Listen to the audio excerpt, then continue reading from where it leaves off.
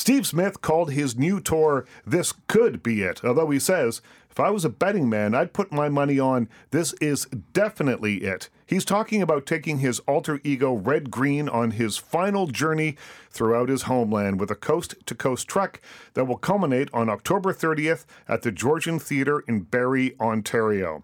These final lodge meetings have not only entertained audiences on both sides of the border so far, but given the comedian a chance to see how the Red Green show has helped people's lives.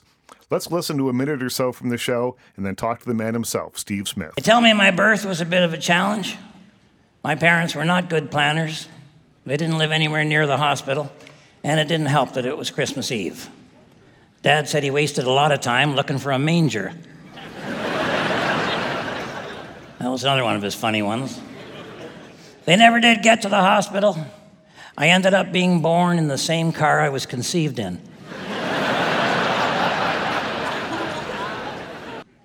Most old guys resent babies. It's really just jealousy. Babies are having the lives old guys can only dream about.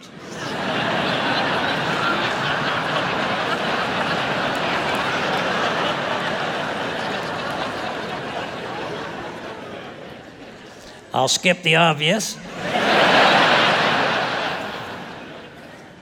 You don't have to talk to anybody. You don't have to do anything.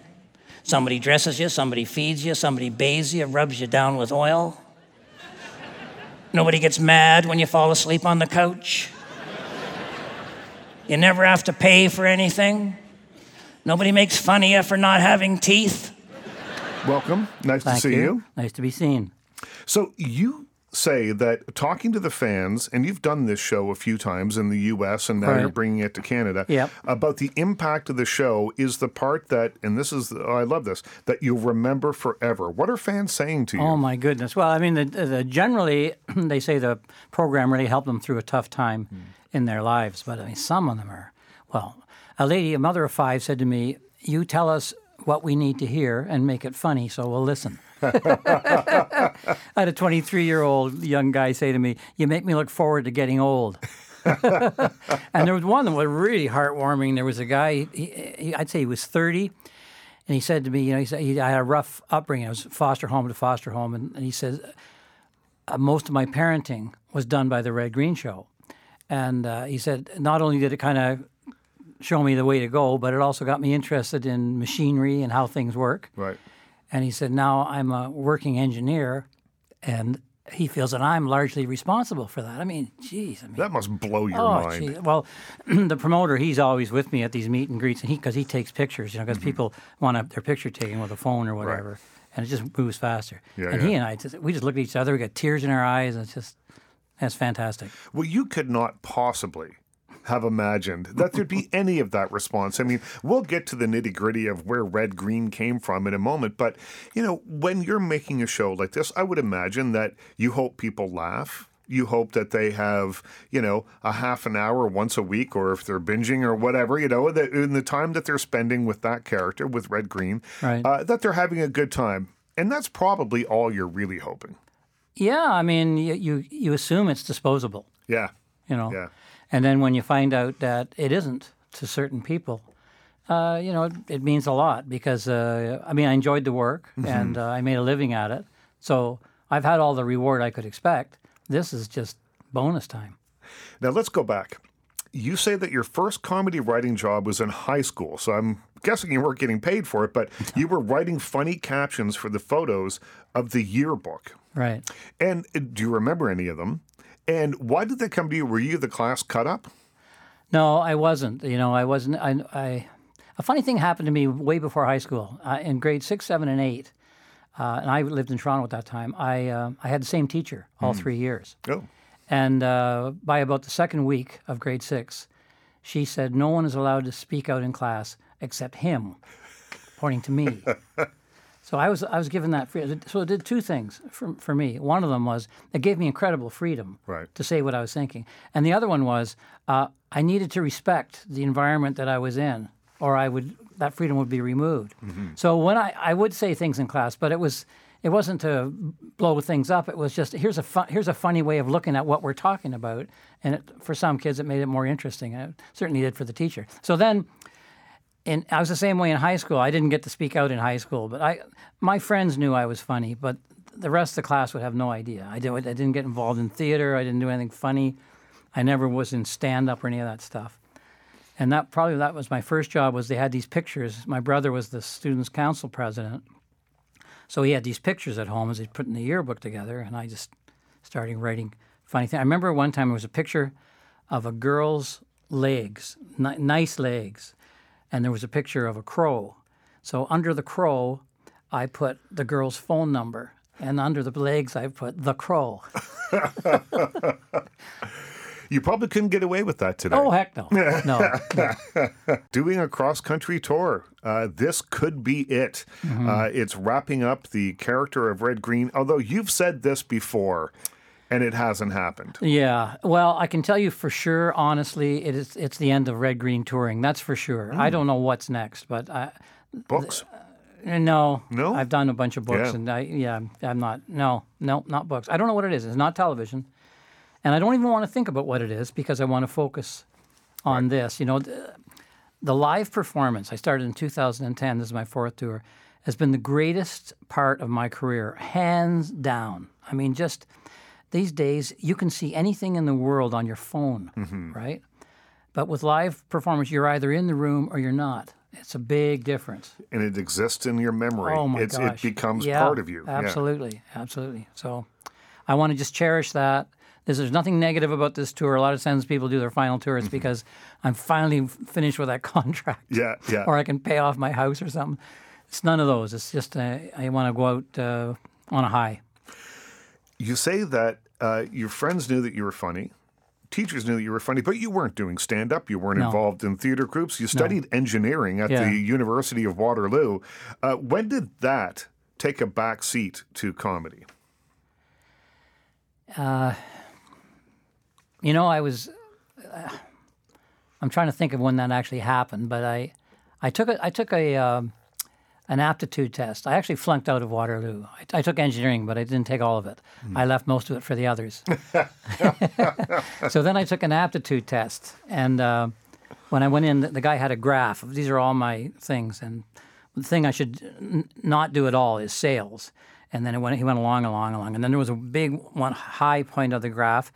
And he says that's anything to do with physical sciences, physics, or even chemistry, mechanical. You should go and take any kind of engineering you want to take. That's your.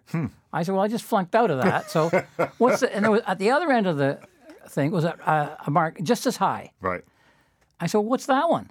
He said, oh, no, that's entertainment. You can't make a living at that. Well, that was him deciding. That's. Yeah. So often what people were told, though. Oh, absolutely. Yeah. Yeah, that's just for the weekends. So that was one clue that maybe if all else failed, I could go over to that. And then I was in the music business for a while. And I remember one night there was a club down here on Yonge Street called the Friars. And we were performing there, and the guitar player broke a string. And he had to go find it out of his case and everything. So I'm just talking. And the audience is laughing like crazy and everything. So finally, I probably took him 10 or 15 minutes to change the string. And we finished the set, and a guy came up to me and he said, "Listen," he said, I'm gonna bring my wife back here on Saturday night. Are you gonna do that bit again where the guy pretends to break a guitar string?" So that was another clue. And then I read a book about advertising or whatever, and they had these little clues to success. And one of them was play your aces. Figure out what your aces are and play them. Don't play a two thinking as soon as I get some interest, I'll play an ace, you know. And if you only have one ace, play it. And so at some point when I had tried everything else from a mailman to I said, well, what is my ace? Well, my ace is being funny. I can make people laugh. Well, let's see where that takes us. It's interesting because we're talking now middle to late 70s, I'm guessing, right? Yep. Right at around the 75, 6, 7 Yep. in there. And at the time, funny Canadians were fewer and farther between on this side of the border. They all went to the U.S. You stayed here. Yeah. Well, nobody in the U.S. asked me to come. That was part of it. In fact, one of the things, I'm proud of a lot of things about the Red Green Show, but one of the things I'm most proud of is the show was canceled in its second season. And that happens. It was, the station had financial problems, blah, blah, blah. I started getting mail from Canadians saying, "Do what you got to do. You got to keep this show on the air." And it's like, and I had a post office box for the show, and I would go down. It was like Miracle on 34th Street. The guy would hand me the thing. Here's your mail, and then as I leave, he says, "Wait," and he has a box of mail. I'm getting like 1,000 letters a day. Wow. And I thought, holy cow, this show is connecting with people. So it was based on the response in Canada that encouraged me to take the show into the States, as opposed to many comedians based on a lack of response in Canada. They go to the States. So, I mean, that's a big difference. And when I went down there calling on distributors or programmers or whatever, I took a hockey bag full of that fan mail. Because I said, you're guessing, I'm guessing. Yeah. These people aren't guessing. Yeah. They know what they like. I love that it's a hockey bag, too. Yeah. You're going down there with a Canadian iconic carrying device. That's absolutely. awesome. Yeah. Absolutely. As soon as they looked at me, they knew I was not a team. And so it's around this time. And now, do you do stand-up? Do you spend time doing that? Because I know you from television, and I always think of you as being a product of TV. Of TV. Yeah, no, you're absolutely right. And I've never did stand up. And these tours, I do 90 minutes. And the other thing is, and I don't even think about this. I'm aware of it, but I don't think about it because it would debilitate me. But most comedians, if they're going to mount a show, if they're going to do, first of all, nobody does 90 minutes. That's Comedians do 60 minutes is absolute maximum. Yep. And what you do is, when you get 5 minutes, you go down to the local comedy club and you work it. So you get that 5 minutes working, then you get another 5 minutes and so on. I can't do that. I'm a very specialized brand. I can't do it in increments. My audience doesn't go to the comedy clubs. Right. And even worse, the people at the comedy clubs would probably find me irrelevant. So I would learn nothing, except not go to comedy clubs.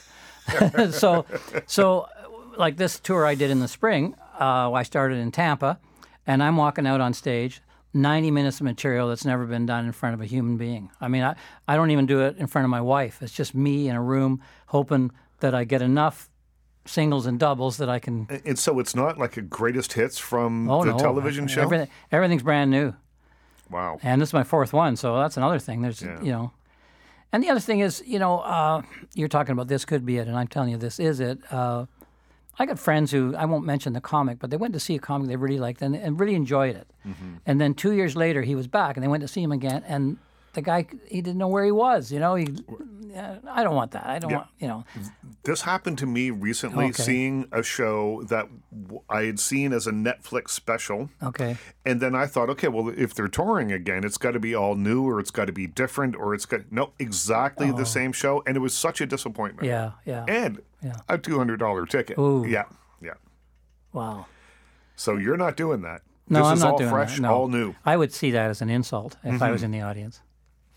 So let's talk about 1979. You get the sketch show Smith and Smith on the air with your wife. 78. 78. Yep. And there wasn't a lot happening in Canadian television at the time. No. So you get this thing on. What did you think the response would be? Or was it just like, look, we can make money doing this? Well, you know what happened? Like a few, I don't know the exact history, but a few years before that, the CRTC changed the rules. And that if you wanted to have a Canadian television station, you needed to produce Canadian content. Yep. So that was it. The reason it took that long to happen, I think, was that all there was CBC. It was nationally owned anyway, so they'd do whatever they wanted. But the commercial stations weren't interested in doing something that wasn't commercial.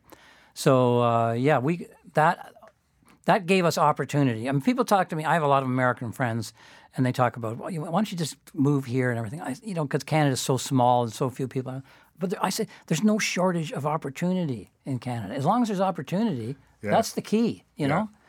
So anyway, that created an opportunity, and then my wife and I, we did that show for probably 8 years, and that the Red Green character was created in 1978. And this is so interesting because I grew up watching the Scuttlebutt Lodge on television. Yeah.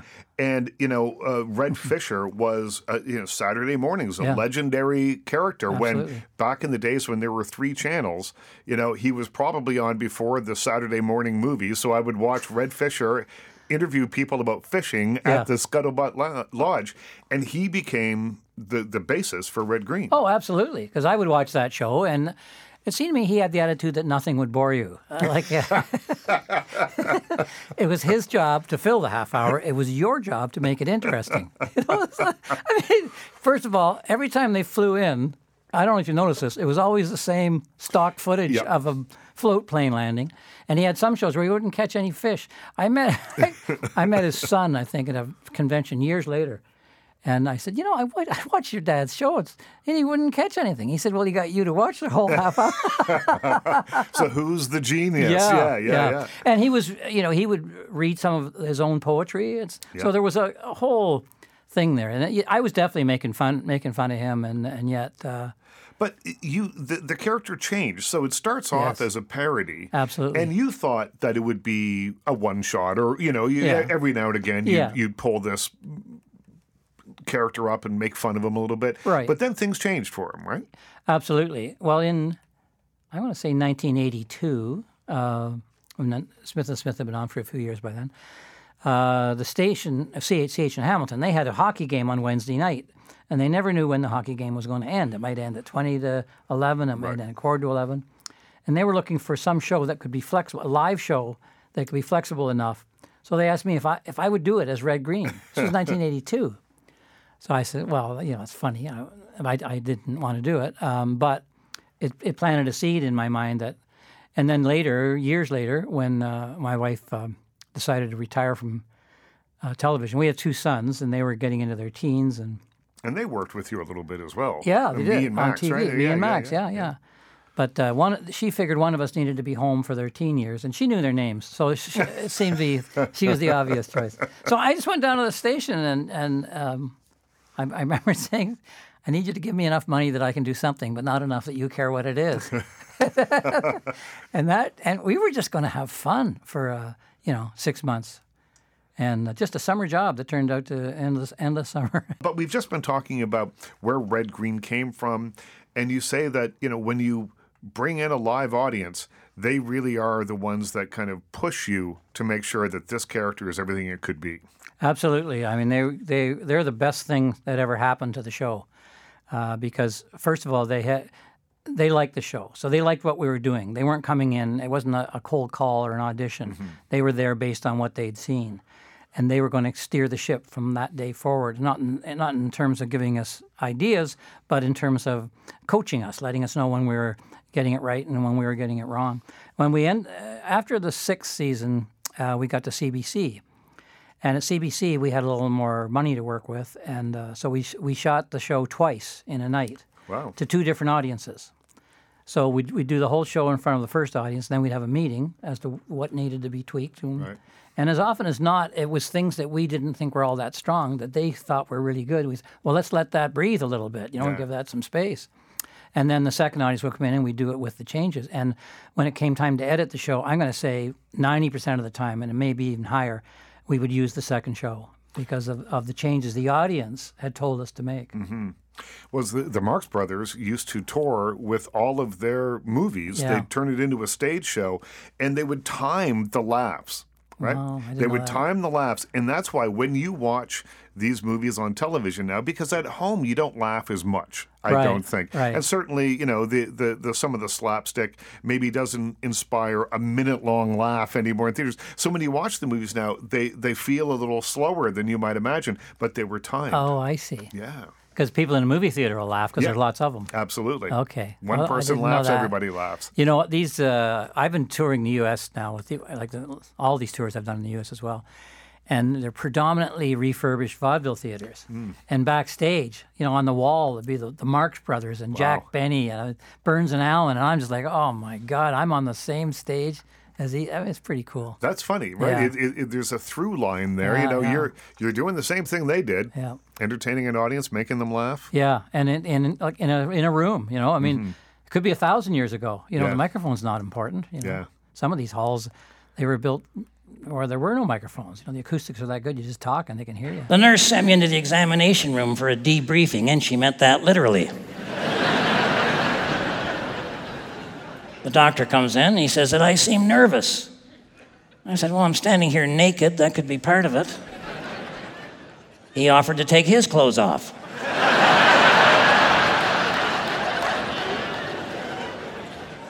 I declined. This is one weird doctor. He checked my peripheral vision by asking me if I've been seeing anyone on the side. How do you know when it's, I mean, people are laughing, but you can tell there's an energy that comes off an audience. When you're doing this show, the This Could Be It show, Yeah. You can feel it right away, can you? Oh, yeah, absolutely. Yeah. And you know, I can say I did 36 on my U.S. tour. I'm doing 39 on the Canadian side, but it's never not fun, but sometimes it's work. Yeah. Well, and you know, I think right away. I mean, Yeah. I do a lot of live hosting. I'll host, things at conventions and that kind of Sure. thing, and big gala awards and that sort of thing. And I can always tell in the first 30 seconds, like, oh, this is going to be a rough. I'm earning my money tonight. Yeah, right, Yeah, right. yeah. You can just feel the vibe in the room. Yeah, like the promoter has a merchandise booth, and there'll be a few of them working out there, and he'll come backstage before the show starts, and he's already made an assessment as Right. to, you know. We're sold out, or no, we didn't sell anything. No, it's not that. It's what kind of mood the audience is in. Right. He comes in and says, they're hot, they're ready to go, you know. And he goes out and does his little spiel, and he can tell by that. So, yeah. But generally, you know, it's not $200 to come and see me, but it's not cheap. Yeah. So if you're ambivalent about me, you're probably not there, you know. Right. So, like to me, you've bought the ticket. You Yeah. know, if you don't enjoy yourself, you're going to look like an idiot. Right. So 300 episodes Yeah. of the Red Green Show. I mean, most TV shows, unless you're The Simpsons, Yeah. try really hard to get to 100. Yeah. I've got a talk show that we're at 60 episodes, and everyone's like slapping me on the back for that. Right. And we're working towards 70 right now. But that's a lot of TV. It is a lot of TV, yeah. What are the pressures that come with that, just to keep it fresh, to keep it alive, or did you think people love this character so much I can't take it away from them? No, I wasn't thinking that. I thought, they can take it away from me just by not watching. So Right. I'm not going to anticipate that. I'll let them make that decision. But it was every year when it came time to, do I want to do another year? You know, that was the question. Can I think of enough things that I want to do? Mm-hmm. And to me, a TV series is kind of like a garden. You know, you don't just keep growing the same thing. It's not a farm. It's a garden. Right. You know, so every year you got to plant something else, and maybe something has run its course, and you take that out and put something else in. So I always tried to add new characters and add new segments, and some of them worked and some of them didn't work. But just to kind of not make it feel so repetitive. I could be just watching the first episode 300 times. I wanted it to evolve. And one of the things I do when I'm writing, and I've done this forever, I won't write anything until I have 100 ideas. So I have a file of ideas. And I just maybe a line or two. Once I've got 100, then I get up the next morning and say, okay, is there one idea out of 100 you can flesh out into something? And if you can't, you don't belong in this business. Right. So I shame myself into writing. So what would happen at the end of a season, I might still have 95 ideas that Yeah. some of which I liked. So I got to do another season just to get those done, And are you someone that always has a pen and paper or a little tape recorder or something that you're, No. the man with the red shirt, I know. funny, and that's where My wife, she keeps buying me those little things. And Yeah. your phone now, you can do it on your Yep. phone, right?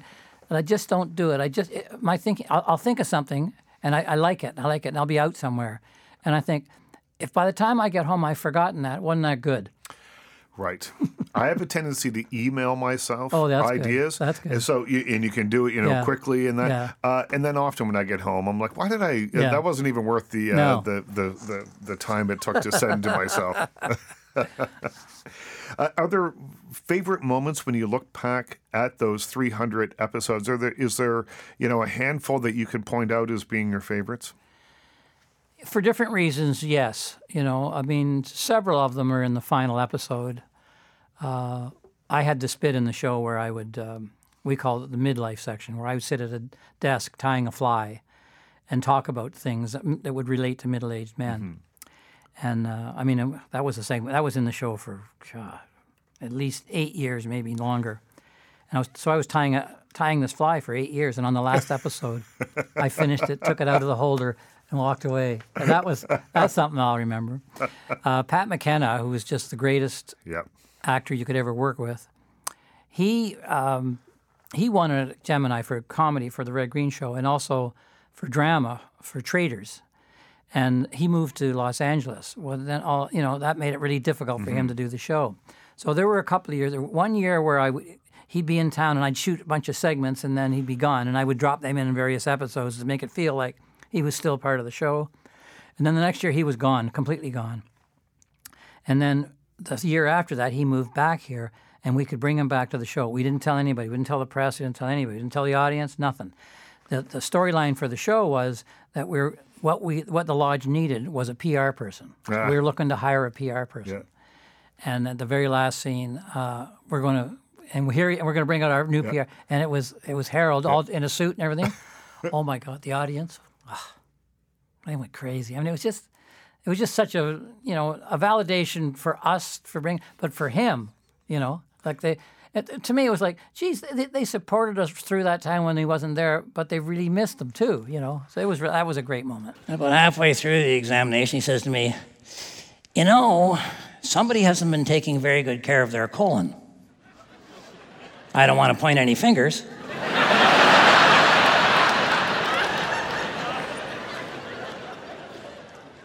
But he did. I said, Doc, tell you what, it's not my favorite thing, okay? I think you're looking at the wrong end. I think you should be focused on the input side, not the output. All of these rectal exams are like having a security guard at the exit of a building. Then he ended the examination early because, we had a little misunderstanding. He asked me, how often do I move my bowels? I thought he said, how often do I move my towels? I said, once a month.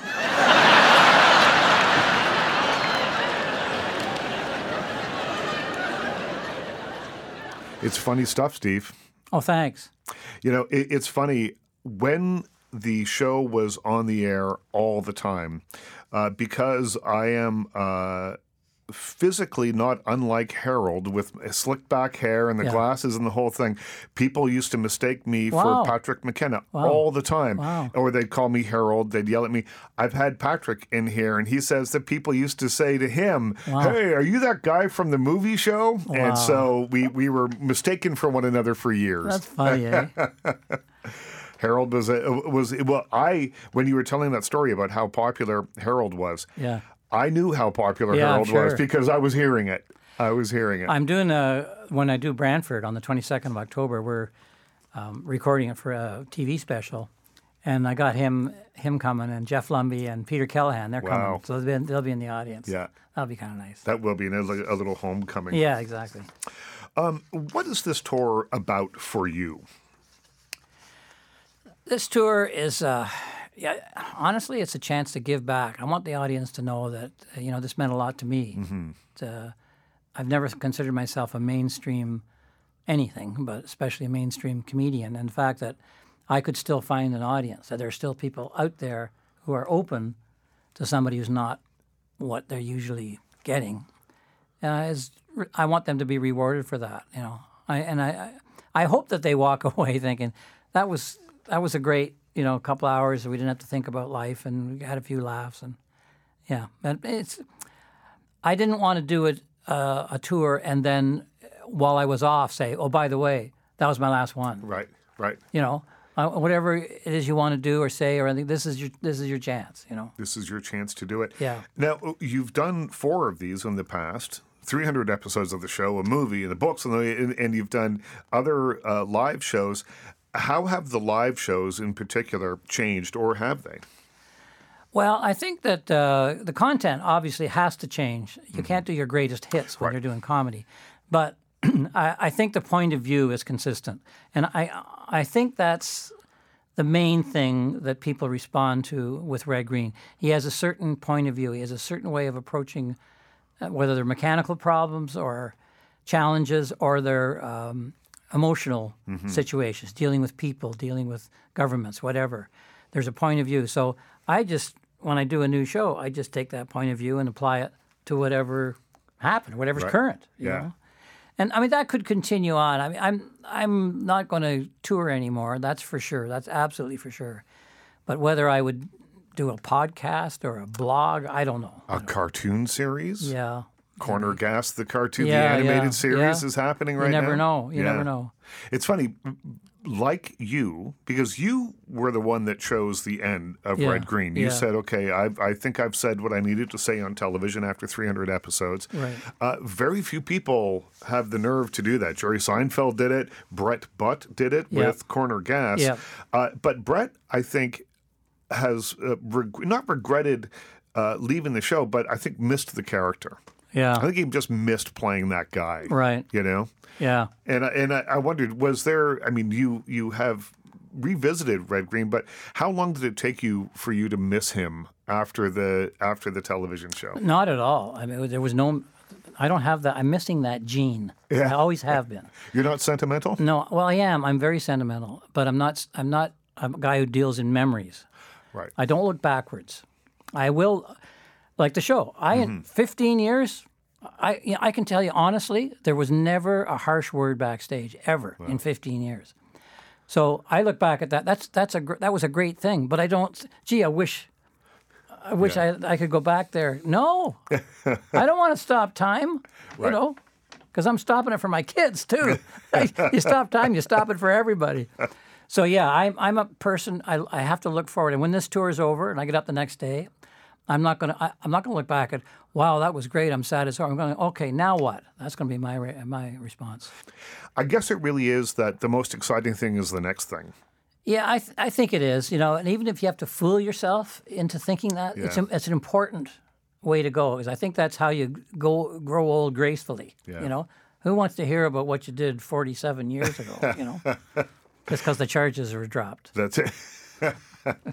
Who's coming to this show? I mean, the fan base, as I say, when people would mistake me for Harold, Yeah. it was everybody. I know. It was everybody.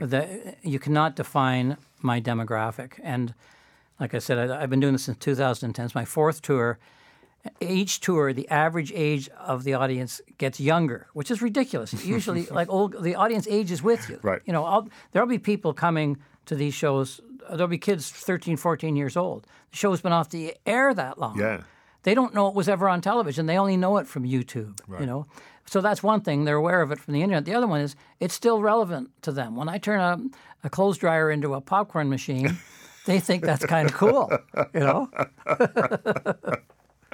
Are you a do-it-yourselfer around the house? I am to a certain extent. I have old cars too. I work on old cars. If you've got something that's not running and should be, or it's broken and needs to be fixed, I'm your guy. Maybe that ties back into your interest in engineering. Oh, I think so. Many years yeah, ago. absolutely. But if you want to renovate your kitchen, or you want to reupholster something, I'm not your guy. Duct tape.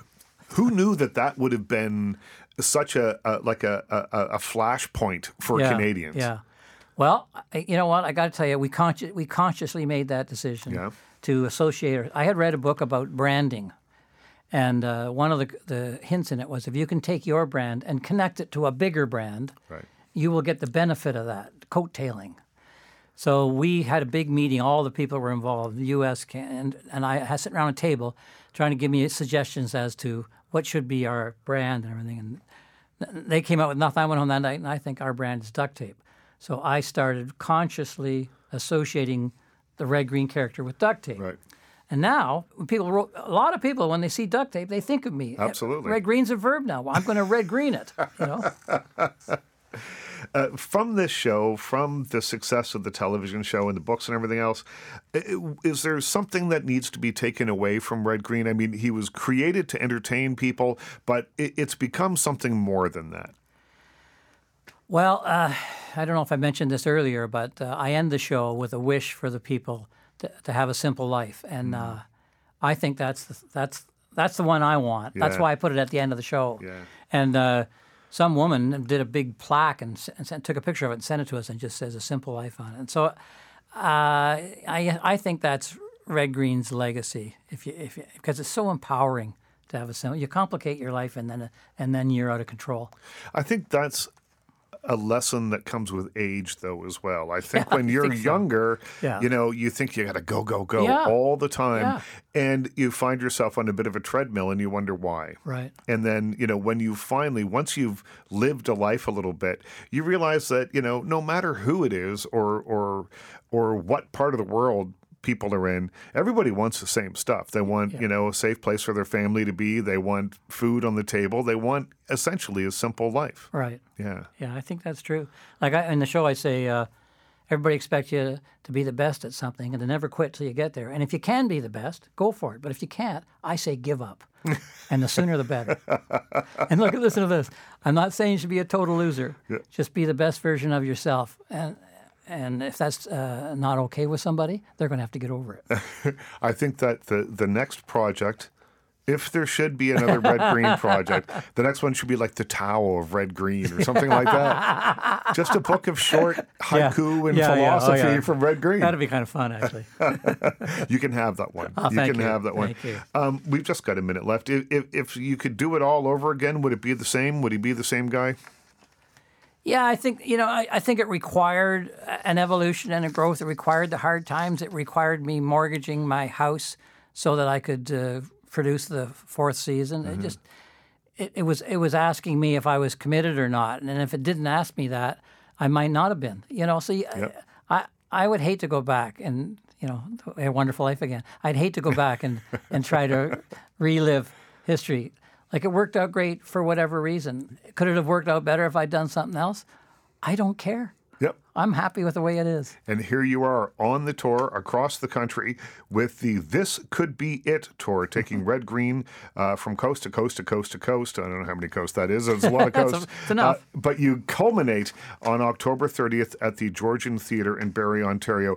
Steve, thanks so much My for pleasure. being here. What a pleasure to speak to you. Yeah, you too, Richard. Thanks. Thank you. My thanks to you out there for listening and to Chris Cant on the board. We'll talk again next week.